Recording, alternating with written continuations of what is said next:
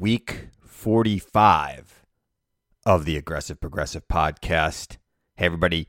This week's show is brought to you by Warby Parker. Listeners to this podcast can get a special offer from Warby Parker when you go to warbyparkertrial.com/Han. Lots going on.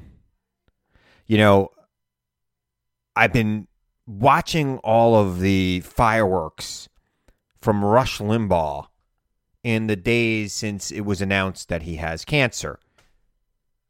Yet he's still on the radio and he's still blasting hate. And we've got to talk about it. Let's start the show. We are now the defenders of the stronghold of democracy and of equal opportunity.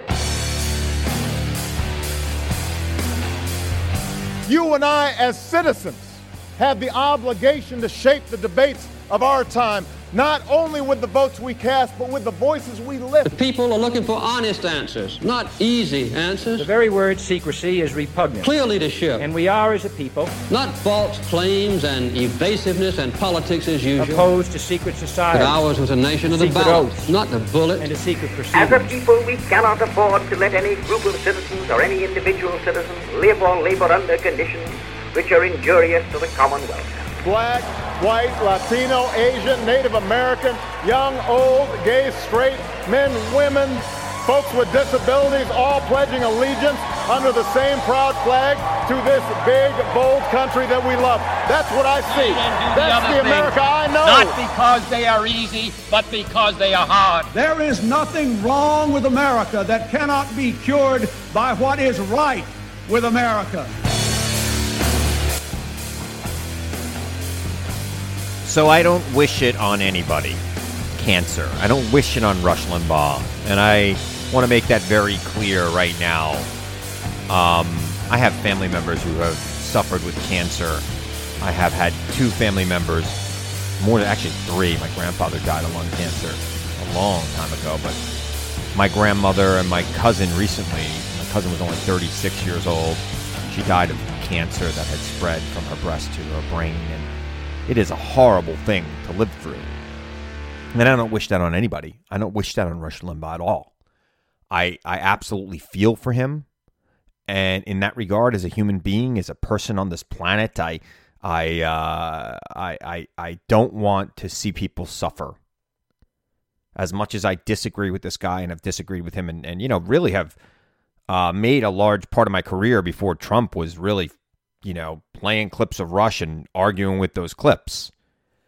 I do not think he gets a pass on this. I do not think he gets a pass on, you know, to say whatever he wants because he's dying of cancer. And this is what has been thrown at me as I have been critical of some of the things he has said on his air. Now, the guy decided to launch a homophobic attack on Pete Buttigieg. Now, you know, maybe that helps Pete Buttigieg because people are talking about Pete Buttigieg in a lot of ways. But, you know, when a Rush Limbaugh, a guy who's been married 4 times, wants to talk about the sanctity of marriage, I think you should all stand up and say, why don't we talk to the first 3 wives you had and how they feel about the sanctity, your view on the sanctity of marriage? Because I'm not giving him a pass. I mean, this is a guy who abused drugs. And while he was abusing drugs, called for harsher penalties for people who were picked up on minor drug crimes. That's a fact. Look it up. And I am not for higher penalties for people who are using drugs, maybe people who are dealing drugs for sure. That's not where I'm coming from. I'm not saying Rush should have been punished for his drug addiction that he had. I'm saying he's a hypocrite for the way he talked about it. You know, one of the things I learned when my cousin was dying, and it really bothers me to this day, she was dying, and she lived in New Jersey, and New Jersey had medical marijuana. New York did not. And I'm a law-abiding citizen, and when she came to my house, she came out to my house, and she was dying of cancer. And she wanted to light up a joint, and I didn't let her in my house. She had to go out to her car with my aunt and light up the joint. And I regret that to this day. Now, I wouldn't have let her smoke in the house. I'm not a person, but maybe out on the porch or something. We have to really rethink how we live in this country and what's important. And I don't know who the Democrats are going to nominate. I got Steve Israel, former chair of the DCCC, on my show today, and we're going to talk about swing states and swing counties. It's a great interview. Stick around for it. I don't know if it's going to be Bernie or Biden or Buttigieg or whatever, but whoever it is, they've got to get real on the way we deal with marijuana in this country. It's got to be legal. I don't smoke it. I don't even drink. I'm a runner. That's my thing. I'm addicted to running. Today was my 415th day in a row. But it's not something people should ruin their lives over, and especially if people are sick, and this is making them be able to deal with that pain better, as it did my cousin. It allowed her to cope and allowed her to eat, because, cancer takes away, and chemo particularly, takes away your appetite. And I'm sure Rush is going to find this out. And I feel bad for him in that regard. But I'm not letting things slide. I'm sorry. He's not going to have carte blanche because he's dying of cancer to spew hate. Not going to let it happen. None of us should let it happen. If he's healthy enough to go on the radio and question somebody's faith and judge people on how they love, then he's going to get attacked back for that. We're going to comment on that. So for all those people, this is the thing about the right wing. They only have outrage when it deals with them. They're okay with people chanting 4 more years and the president turning the State of the Union into a daytime talk show. But if it's a complete outrage for Nancy Pelosi to have ripped up the speech. It's completely out of line. It's completely inappropriate. It breaks decorum of the chamber. Are you kidding me? I mean, Rush Limbaugh gets to say whatever he wants because he's dying of cancer now. We can't be critical of Rush. No, I'm going to be critical of Rush. I'm going to point out the hypocrisies. Anybody who's buying that nonsense, that this guy is a Mahatma of morality, talking about who should or should not be president based on who they love, when this is a guy who had 4 marriages, and 3 of them presumably ended badly. Go talk to them. Go talk to the women who he was with about how much he respected the sanctity of marriage. If that's the plan here. I don't judge him for it. I really don't. I don't care. I could care less about his personal life, but he should care less about Pete Buttigieg's personal life. And I'm not endorsing Pete Buttigieg. Please don't write me and say, you said you weren't going to endorse, now you're talking. No, I'm endorsing the fact that people should be able to love whoever they want to love, and nobody should be judged for it. I really don't judge Rush Limbaugh for any of his sins, his personal flaws, whether it be the oxy abuse, whether it be the 4 marriages. I don't judge him for that. I don't care. To me, that matters nothing. First of all, he's a radio shock jock. He's an entertainer like me. He's not running for president. So why am I judging? I'm just saying, I'm pointing out that he's a hypocrite. He's a hypocrite. And if he's going to go through this campaign pointing out the flaws of progressives and ignoring the flaws of, our president who has 5 children from 3 different wives and 25 women have, non-disclosure agreements who he allegedly harassed. If we want to talk about the sanctity of marriage, let's talk about the 2 porn stars who are on the record of having an affair with him during the marriage he's in right now. Let's talk about how in the 90s, there was, or maybe it was the 80s, I can't remember. It's such a blur. I think it was the 90s because I don't think I was paying that close attention in the 80s. Let's talk about how in the 90s, there was a woman who said Donald Trump was the best sex he ever had. And he was married to somebody else at the time that article came out. And let's also point out that Donald Trump probably got that story in the New York Post himself. So it's a slippery slope when we start talking about morality. And, I think Pete Buttigieg had a pretty good comeback on the Sunday shows over the weekend where he says, look, I'm in a faithful relationship with my husband and whatever. And if you're going to judge, look, quite frankly, anybody who judges Pete Buttigieg for his sexual orientation isn't voting for a Democrat anyway at this point. I mean, we know that there's one party that welcomes bigots, and it's not the Democratic Party.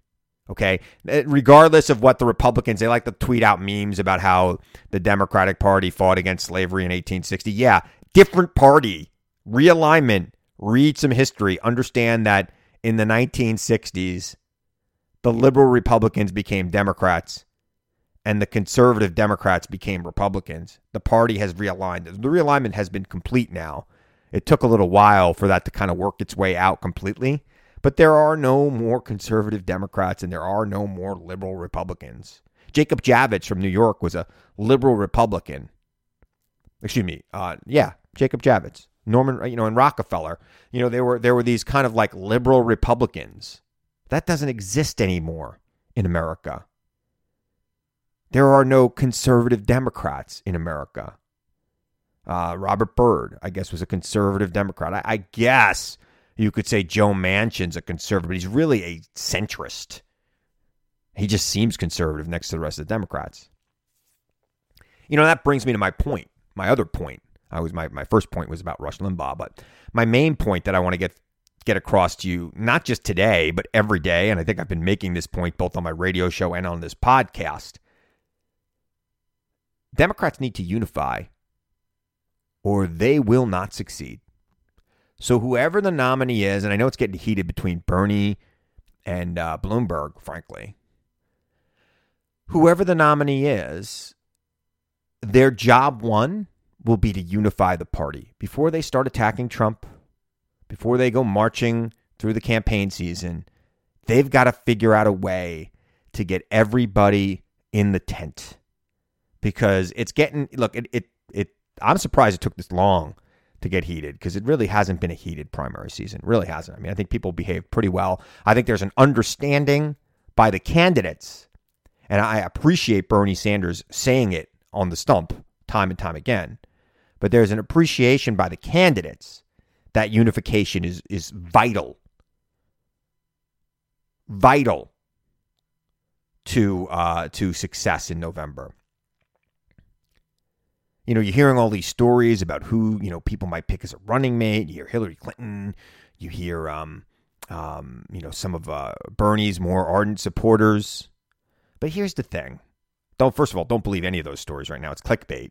People are making it up. I don't even believe that they have sources. I think people are speculating and they're creating sources. I'm calling you out on that, reporters who have been writing about maybe Hillary Clinton will be Bloomberg's running mate. I don't know who you talked to that gave you that information. I know Bloomberg's got like 5,000 staffers now, so it could be somebody like who's running the Bloomberg campaign headquarters in Sheboygan.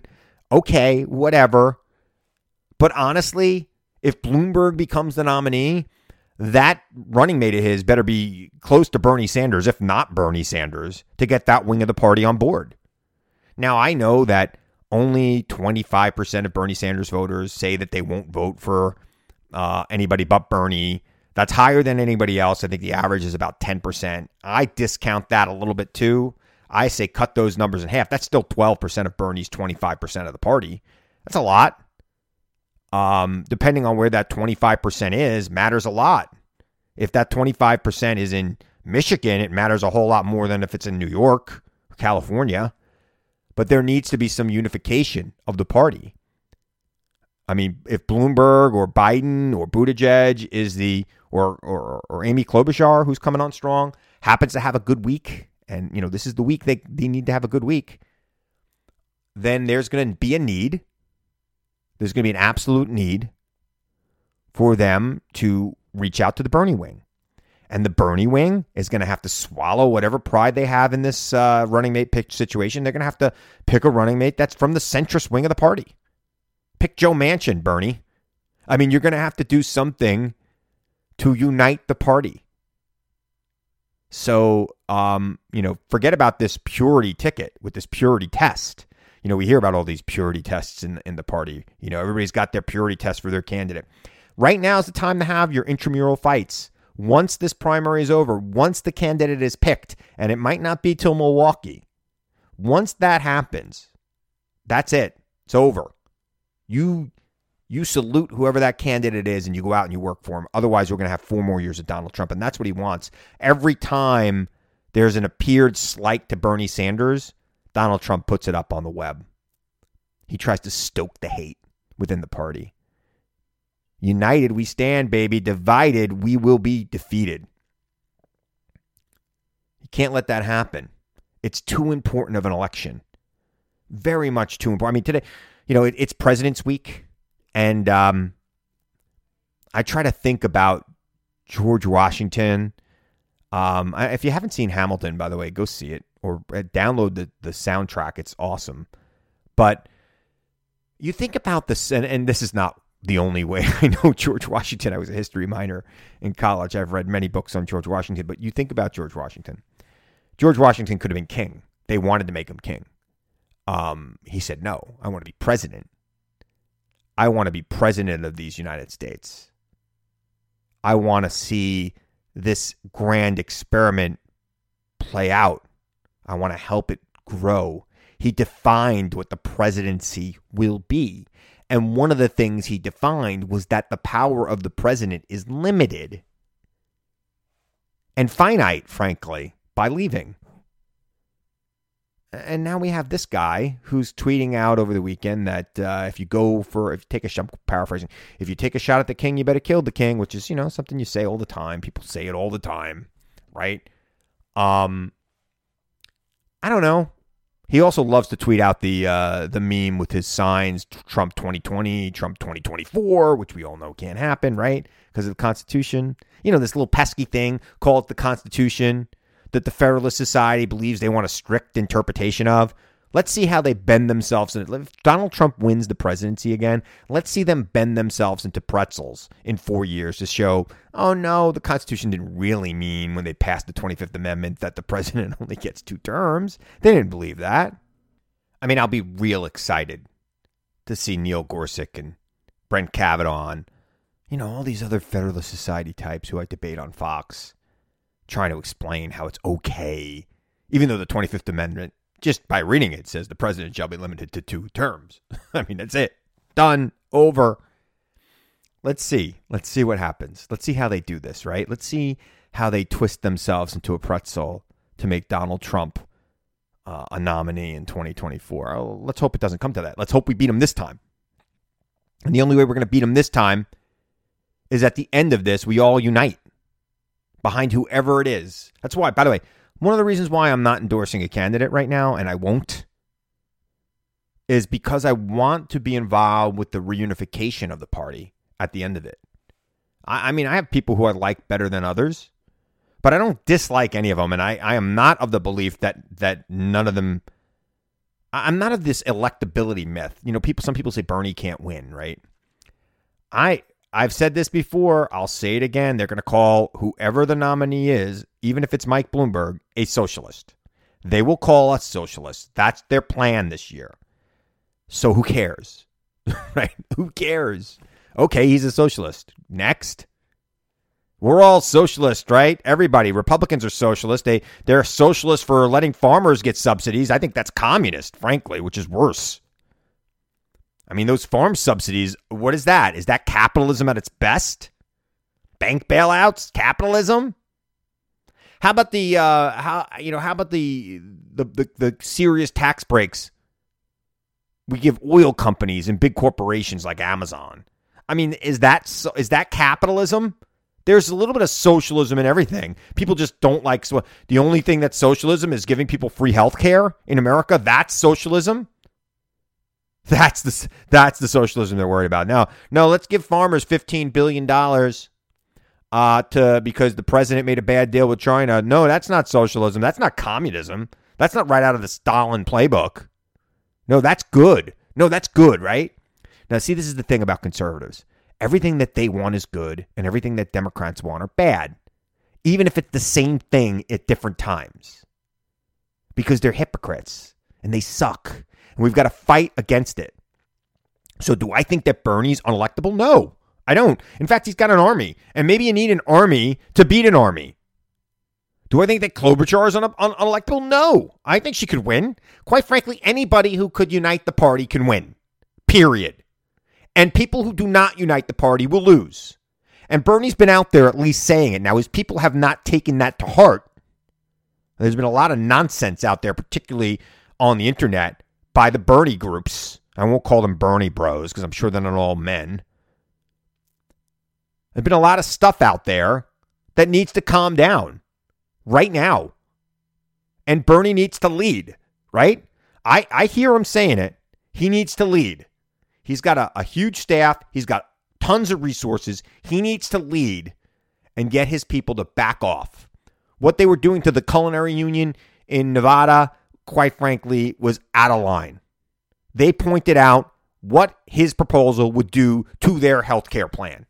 I think that's not a negative attack on Bernie Sanders, but there was nothing but nonsense after that from the Bernie, not Bernie himself, not from his team, but from some rabid supporters. So I expect him to lead, and that goes for anyone who have supporters who are out there, being completely inappropriate towards other candidates and towards other groups that are important to the Democratic coalition. Uniting the party is more important than who's at the top of the ticket. Period. It doesn't matter, in my opinion. I think Trump's eminently beatable if Democrats unite behind a candidate. Whoever is the candidate will win if there's unity. I got a great show, great guest coming up, Steve Israel. He has campaigned all over the country. He was the chair of the DCCC, the Democratic Congressional Campaign Committee, and a former congressman from the great state of New York. Guy I've known a long, long time. I knew him before he was a congressman, before I worked for Chuck Schumer. We both ran for the same county legislative seat. I ran about 8 years after he did, or 10 years after he did, and right when I got out of college. But he had wrote a paper on how to win this district, and it was pretty interesting. I read it, and we came close. Both of us came close to winning. He actually moved to Huntington, got elected to the Huntington Town Council, and eventually became a congressman from that area. He served for 16 years in Congress. And now he is heading an institute at Cornell University. Very interesting guy. Stick around for that conversation. And, don't forget, if you need eyeglasses, you shouldn't be paying more than your iPhone, right? You want to get quality frames. You want to get stylish things. And you want to be able to try it out and see how they look with your wardrobe, not just what you're wearing when you go to the store that day. What if you're in sweatpants? You just came from the gym. You're going to the store. I got time. I'm going to go to the eyeglass store. I'm going to try out some frames. You try out some frames that look good with your gym workout clothes, but you wear a suit to work every day. That's why you got to try out warbyparker.com. Go to warbyparkertrial.com/Han and get 5 pairs for 5 days, no obligation. Okay? You don't like them, you send them back. $95 a pair. And I'm talking with prescriptions, America. $95 a pair with prescriptions. You don't want to miss this offer. warbyparkertrial.com/Han. You're going to love these eyeglasses. You're going to be able to take them home. You're going to be able to try them out with the clothes that you wear every single day. 5 pairs. Have your wife check them out, your significant other, your friends, your coworkers. Ask them for their opinions. Look in different types of mirrors so you're not just using a flattering mirror at some eyeglass store. warbyparkertrial.com/Han. warbyparkertrial.com/Han for this special offer. Get 5 pairs for 5 days with no obligation whatsoever. You don't like them, you send them back. Here's another good thing about this company. Every pair of glasses you buy, they donate a pair of glasses to people in need. And let me tell you something. You don't want to be out there trying to get ahead in this world without being able to see. So that's very important to me. warbyparkertrial.com/Han. All right. I'll be right back with Congressman Steve Israel. Stay where you're at. Hey, America, Christopher Hahn here, the Aggressive Progressive Podcast. What is with the president and the right-wing echo chamber encouraging these AstroTurf protests against stay-at-home orders around the country? It's ridiculous, and it needs to stop. Check out the Aggressive Progressive Podcast wherever you download podcasts. I'm Royal Oakes. Next time on Too Many Lawyers, COVID continues to reshape the law. Supreme Court arguments will be held by teleconference. The justices won't even know if the lawyers are wearing pants, which is fair given the eternal mystery of what's under those black robes. Los Angeles County is springing 25% of its inmates. The sheriff suggests folks get ready for what might be a spike in crime. Check it all out on the next episode of Too Many Lawyers. Joining me now, he is the former chairman of the DCCC and a former congressman from the great state of New York. Happy to have him as my first guest as we move into the Midwest swing states of Wisconsin, or swing state of Wisconsin. Former Congressman Steve Israel, how you doing? I am great, Chris. Great to do your show. Thanks for having me. I'm really excited to have you here because, you know, you've been all over this country getting Democrats elected, both when you were chairman of the DCCC and even now. And I've been enjoying watching you on MSNBC. You've been getting a lot of play lately. Chris Matthews really likes you. So you've been doing a lot on his show, and I see it a lot. So I just want to get your take on the national picture here as you see it. I mean, we're in the middle of this primary, not in the middle. We're at the very beginning of the primary season for president. Yeah. And, of course, it is incumbent on the Democrats to win back the Senate and hold the House. And I'd just like to get your opening thoughts on 2020. Sure. Look, I think it all boils down to three things. Number one, 80% of the electorate has made a judgment on who they're going to vote for. So this election is cooked and over with 80% of the election. That leaves 20% that's still undecided. And that 20% really counts the most in 7 battleground states. So we don't have a national election for president anymore, Chris. We have 7 state elections. Right. Wisconsin happens to be one of them. And I'm so pleased to be debuting your show in Wisconsin. My first guest in Wisconsin, I wanted a big one. I wanted somebody who knew the entire country, and that's why I begged you to come on. Well, you didn't have to beg. You had me at hello.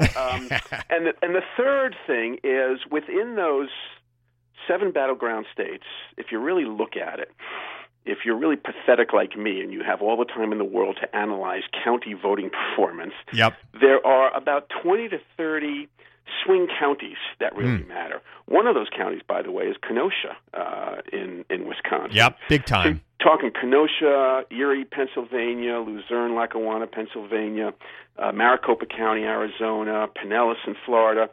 So it all boils down to this. Whoever can win a preponderance of those 7 battleground states and a preponderance of those 20 to 30 counties and a preponderance of the 20% of the undecided electorate will win the presidency. Yeah, it's just that simple, right? And you and I got our start in county politics. In fact, we both ran for the same county legislative seat in Suffolk County. And we lived to tell the tale. We did. It was a very Republican seat, and at the time, Suffolk County was a very Republican county until people like you started running for Congress and winning. Yeah. So it was a long time ago. We didn't run against each other, America. I ran 10 years after you did, but I read your thesis on how to win it, which is why when they made you the chair of the DCCC, I go, Steve Israel's the guy who figures out how to win in hard places. And you did, and now the Democrats are still running your game plan across the country. Do you see them looking in certain places for more seats to add to their majority, or you think this is just a defensive year for them? Oh, I think it's mostly a defensive year. I mean, there are 30 districts that House Democrats hold that actually supported Donald Trump. So Donald Trump won 30 districts that are now held by incumbent Democrats. The Democrats flipped about 40 seats. So the priority for House Democrats, job one, is defense. They've got to defend those frontliners. Maybe, by the way, there are 3 districts that have Republican incumbents that voted for Hillary Clinton. Right. Maybe they can pick up 1 or 2 of those 3, but I think the Democrats realize that they've got to defend their incumbents in those really tough Trump districts. Anybody you think that's particularly vulnerable this year? Oh, gosh, it is so. This is the most volatile and uncertain and fluid election that I can remember. There's a ton of, well, I shouldn't say a ton, but there's quite a number of folks who are really vulnerable in those districts, where Trump did well. The bottom line is, my advice to Democrats who from time to time call is you can't take anything for granted in this environment. No matter how safe you feel, you're not that safe. And by the way, no matter how vulnerable you feel, you may not be that vulnerable. So, just do the mechanics, and those mechanics. Just knock on your doors and raise the money that you need for your media buys. And if you are in one of those swing districts, talk about issues that really resonate. So my theory is the way that Democrats will beat Donald Trump and hold their majority in the House is not to make this election just a referendum on Donald Trump, but to talk about health care, talk about the fact that this is a president who wanted to take away people's protections for pre-existing conditions. Those issues cut across different demographics, and if you're talking about that issue, you're in good shape. Yeah. I'm starting to believe that this year's election is going to be less about issues and more about who gets their people out to vote. Yeah. I've been reading, there are certain political theorists that believe that turnout is the key to victory in a presidential year, and that this is a year whoever's base is most motivated is going to come out. And I see that the Republicans kind of believe that too, because they're spending all of their energy trying to divide Democrats across the country. I don't know if you're sensing that as well. No, you're absolutely right. This is going to be a turnout election. So one of my close friends is Reince Priebus, another Wisconsin guy who was the head of the Republican National Committee, was President Trump's chief of staff. He and I do a lot of bipartisan stuff together, believe it or not. And I can tell you that, Reince and others, they believe this is going to be a base versus base election, and that explains why President Trump just doubles down and triples down and quadruples down on his base. Do you believe his base is bigger than the Democratic base if they come out and vote? No, I actually think that both bases are roughly approximate. I think you know Charlie Cook and the Cook Political Report, right? I mean, that guy is just the guru of politics. He's the guy I listen to the most. So his theory is that in this election, maybe 35 to 40% are unmalleable Trump supporters. These are the people Trump had in mind when he said, I can shoot somebody on Fifth Avenue and not lose votes. Maybe 40 to 45% are unmalleable voters for anybody but Trump, including a glass of water. Get him out. Who's running. Right. Just get him out. And that leaves, approximately 20% or so undecided. So I think both bases are in proximity to one another. And my view is this election is going to be won on two fronts. Can Democrats turn their base out, but at the same time, can they win Kenosha County? Can they win those crossover voters? So in that scenario, you believe that the candidate matters a lot. I do. And what type of candidate do you think is the one that could win Kenosha County? Well, here's where the aggressive progressive may not agree with me. I think it's actually a moderate candidate. I mean, if you take a look at Kenosha, Barack Obama won Kenosha County twice. Again, this is outside of Milwaukee. Right. He won it twice, 2008, 2012, and then Donald Trump won it by 1%. And that 1% margin gave him the state of Wisconsin Electoral College, and that's what put him in the presidency. So I think the Democrats need to field a fairly moderate candidate who can appeal to those swing voters in places like Kenosha. Well, I'm an aggressive progressive who wants to win. Yeah, My theory is winning, and then we can fight about all our other internal stuff after we win, right? Yeah. I want all of these, I'm not going to vote for anybody but Bernie, or I'm not going to vote for anybody but a moderate. I'm not for that. I think unity, quite frankly, unity of the party is more important than who's at the top of the ticket in a lot of ways, because I do think that there's fewer and fewer people that are going to be swing voters in this election. All right, Steve, stay right there. I'm going to take a quick break, pay some bills. I'm going to come right back.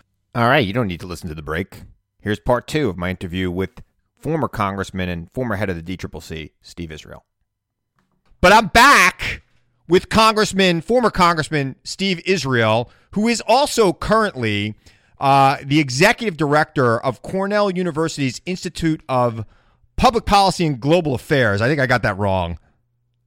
Institute of Politics and Global Affairs. So we're very close. Politics and Global Affairs. Yes, at Cornell University. Which, Cornell University, you can't beat it. Ivy League. Yeah. You've been bringing some big-time people there. I know you had Chairman Schiff there a couple of weeks ago. I wanted to go, but I couldn't. What's going on with that? So, when I left Congress after 16 years, undefeated and unindicted, which is a triumph these days. Awesome, especially when you're the guy in charge of getting people elected and raising money. Right. So. I wanted to try and deepen the discourse and raise understanding on these volatile issues that we're confronted with, and historically volatile issues. Right. And so Cornell gave me a wonderful platform. We're based in New York City. And we bring in folks like Nancy Pelosi. Just a few weeks after she became Speaker of the House, she was with us. But I also brought in Reince Priebus because I want people to understand, what's going on in the White House. I think we owe ourselves at least whatever explanation can be offered. Adam Schiff comes at least once every 3 or 4 months, and just had Chris Matthews talking about what happens inside punditry. Yep. So we just do these really interesting programs to understand the dynamics of politics and policy in this environment. Well, that's awesome. That's really awesome. Let's talk about Nancy Pelosi, because you worked very closely with her when you were head of the DCCC. I mean, to me, she appears to be a political mastermind. Mm-hmm. I haven't been beneath, I haven't been on the other side of the curtain like you have. Yeah. And I'd just like to get your impressions of her, having worked so closely with her. I have never met anybody who is as brilliant at politics, as shrewd, who can think 4 and 5 dimensionally, see around corners, and do it because it's the right thing to do, as I have with Nancy Pelosi. I call her Toscanini conducting a jazz fusion orchestra. The Democratic caucus is a caucus of caucuses. Yeah. There's every possible ideology and interest is represented in the Democratic caucus, and she finds a way to unite that caucus, hold it together. And finally, what drives her in every meeting I've had with her, and I would have 3 or 4 a day sometimes, every decision came down to, how is this going to help the 1 in 7 children born into hunger in America? Man, that's what drives her. That is awesome. That is awesome. I mean, I don't understand why the Republicans try to mess with her. I mean, this is a woman who has had every single dollar Republicans have spent, like I would say 70 cents of it went to attack ads with her in it for a period of time. And yet it seems to me that she comes out on top. I mean, she wins. I think she's only the second person to be speaker twice. Mm-hmm. And that in and of itself is amazing. She's the first female, obviously, to be speaker. How do you think, she grew up in this rough and tumble Baltimore political system, and then moved out to California. What makes her tick in that regard? So first, it's that passion for solving people's problems, and particularly for children. Secondly, she owns the street. She knows what you have to do on the streets to win. And even as Speaker of the House, she understands what's going to be happening on the streets of Kenosha and what's going to be happening on the streets of Suffolk County on Long Island. Right. So she owns the street. She understands turnout. And then she is just this masterful consensus builder. She could process 15 competing arguments around her conference table and figure out how to synthesize them into one united consensus view for Democrats. Those are 3 qualities that I've not seen in anybody else. Can I just say one other thing on this? Yep. Joe Kennedy, former colleague of mine who's now running for the U.S. Senate in Massachusetts, actually primarying Ed Markey, tells this story that when he first got elected, he wanted to develop relationships with Republicans. So he would visit Republican members of Congress and senior Republicans, and he went into one Republican's office, and Pelosi was on the television that was on in the office, and the Republican said to Joe, "Here's a difference between our leadership and your leadership, Joe. Nancy Pelosi gets things done because she's animated by issues.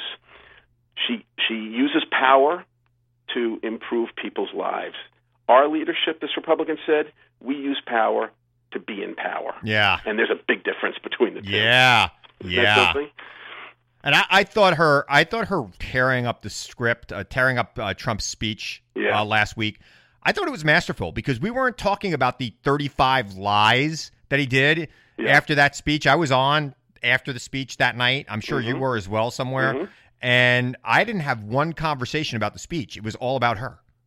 Right. And she doesn't know how to steal the narrative. Yeah, she stole the narrative from a guy who's very good at stealing the narrative, the president. I don't underestimate him in that as well. But she stole the narrative just by tearing up the speech, made it about her. Then we didn't have to talk about how everything he said was lies, which then furthers the lies, quite frankly. Mm-hmm. We got other people, he's not lying. We didn't have that debate. We had the debate about, was it right or wrong for her to do? Well, she tore up the script because it was a bunch of lies. So now we're just talking about the mass lying that he did. What did you make of that? I mean, the State of the Union, you've been in that room for the State of the Union for 3 presidents, right? Yeah. For Bush, Obama, and States of the Union under Bush and Obama. Oh, two presidents, yeah. I went through quite a few of those, but under the two presidents. Right. So, I mean, I've never seen a State of the Union like that where it was like a game show. Guys, you get a car. Oh, it was horrible. I mean, it was, for them to start chanting 4 more years. Crazy. So, can we just dispense with the State of the Union? It's not the State of the Union. It's just a long campaign commercial, so we ought to just stop that. I think she should have just said, "Send me the speech, sir. You don't get to give it." Which is what happened before Woodrow Wilson decided that he wanted to actually go up to the Hill as president and give a State of the Union.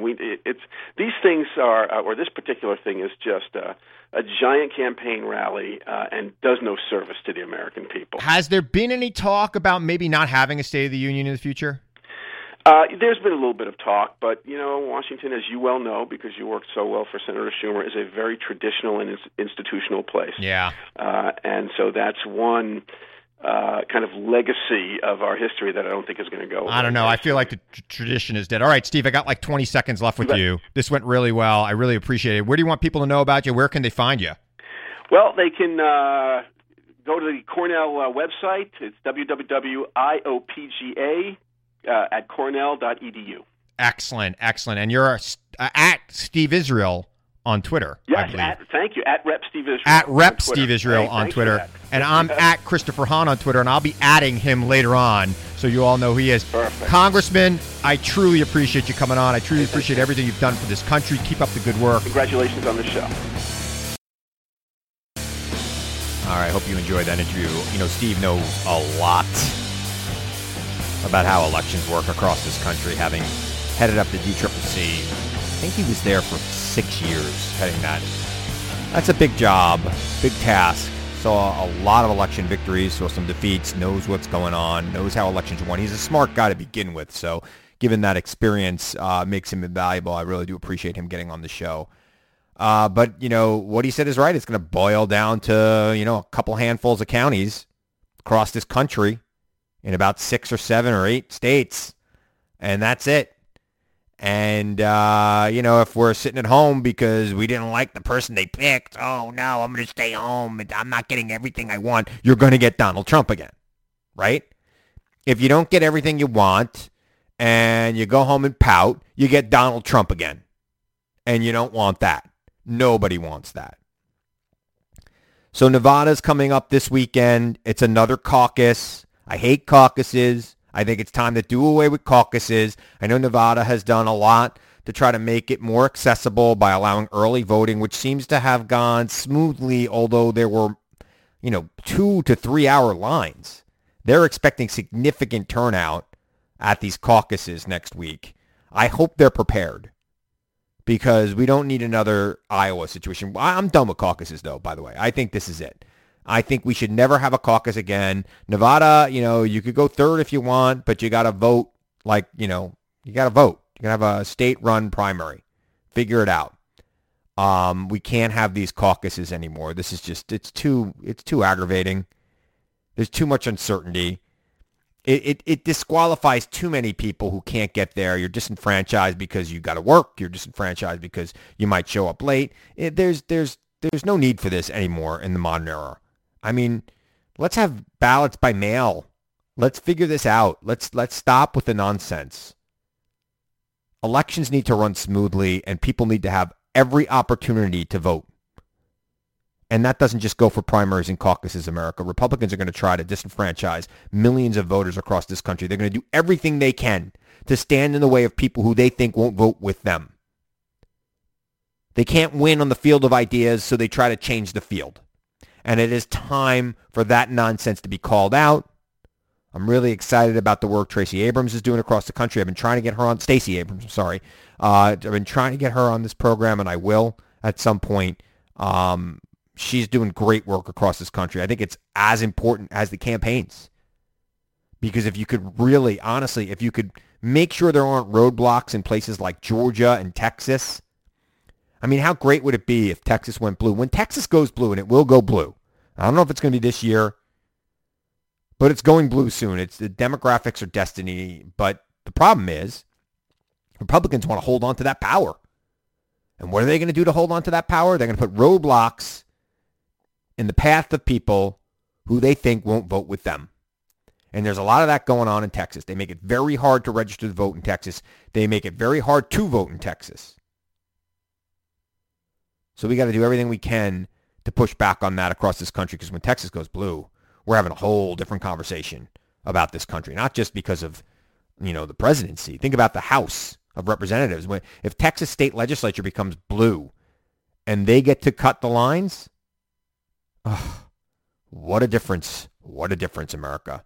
Austin's a really liberal city, and it's got 5 separate members of Congress, all Republicans, because they chopped that city up so that the Democrats can't even have those seats. Sad. Really sad. Time for that to change. All right, time for me to remind you, as always, to seek the truth.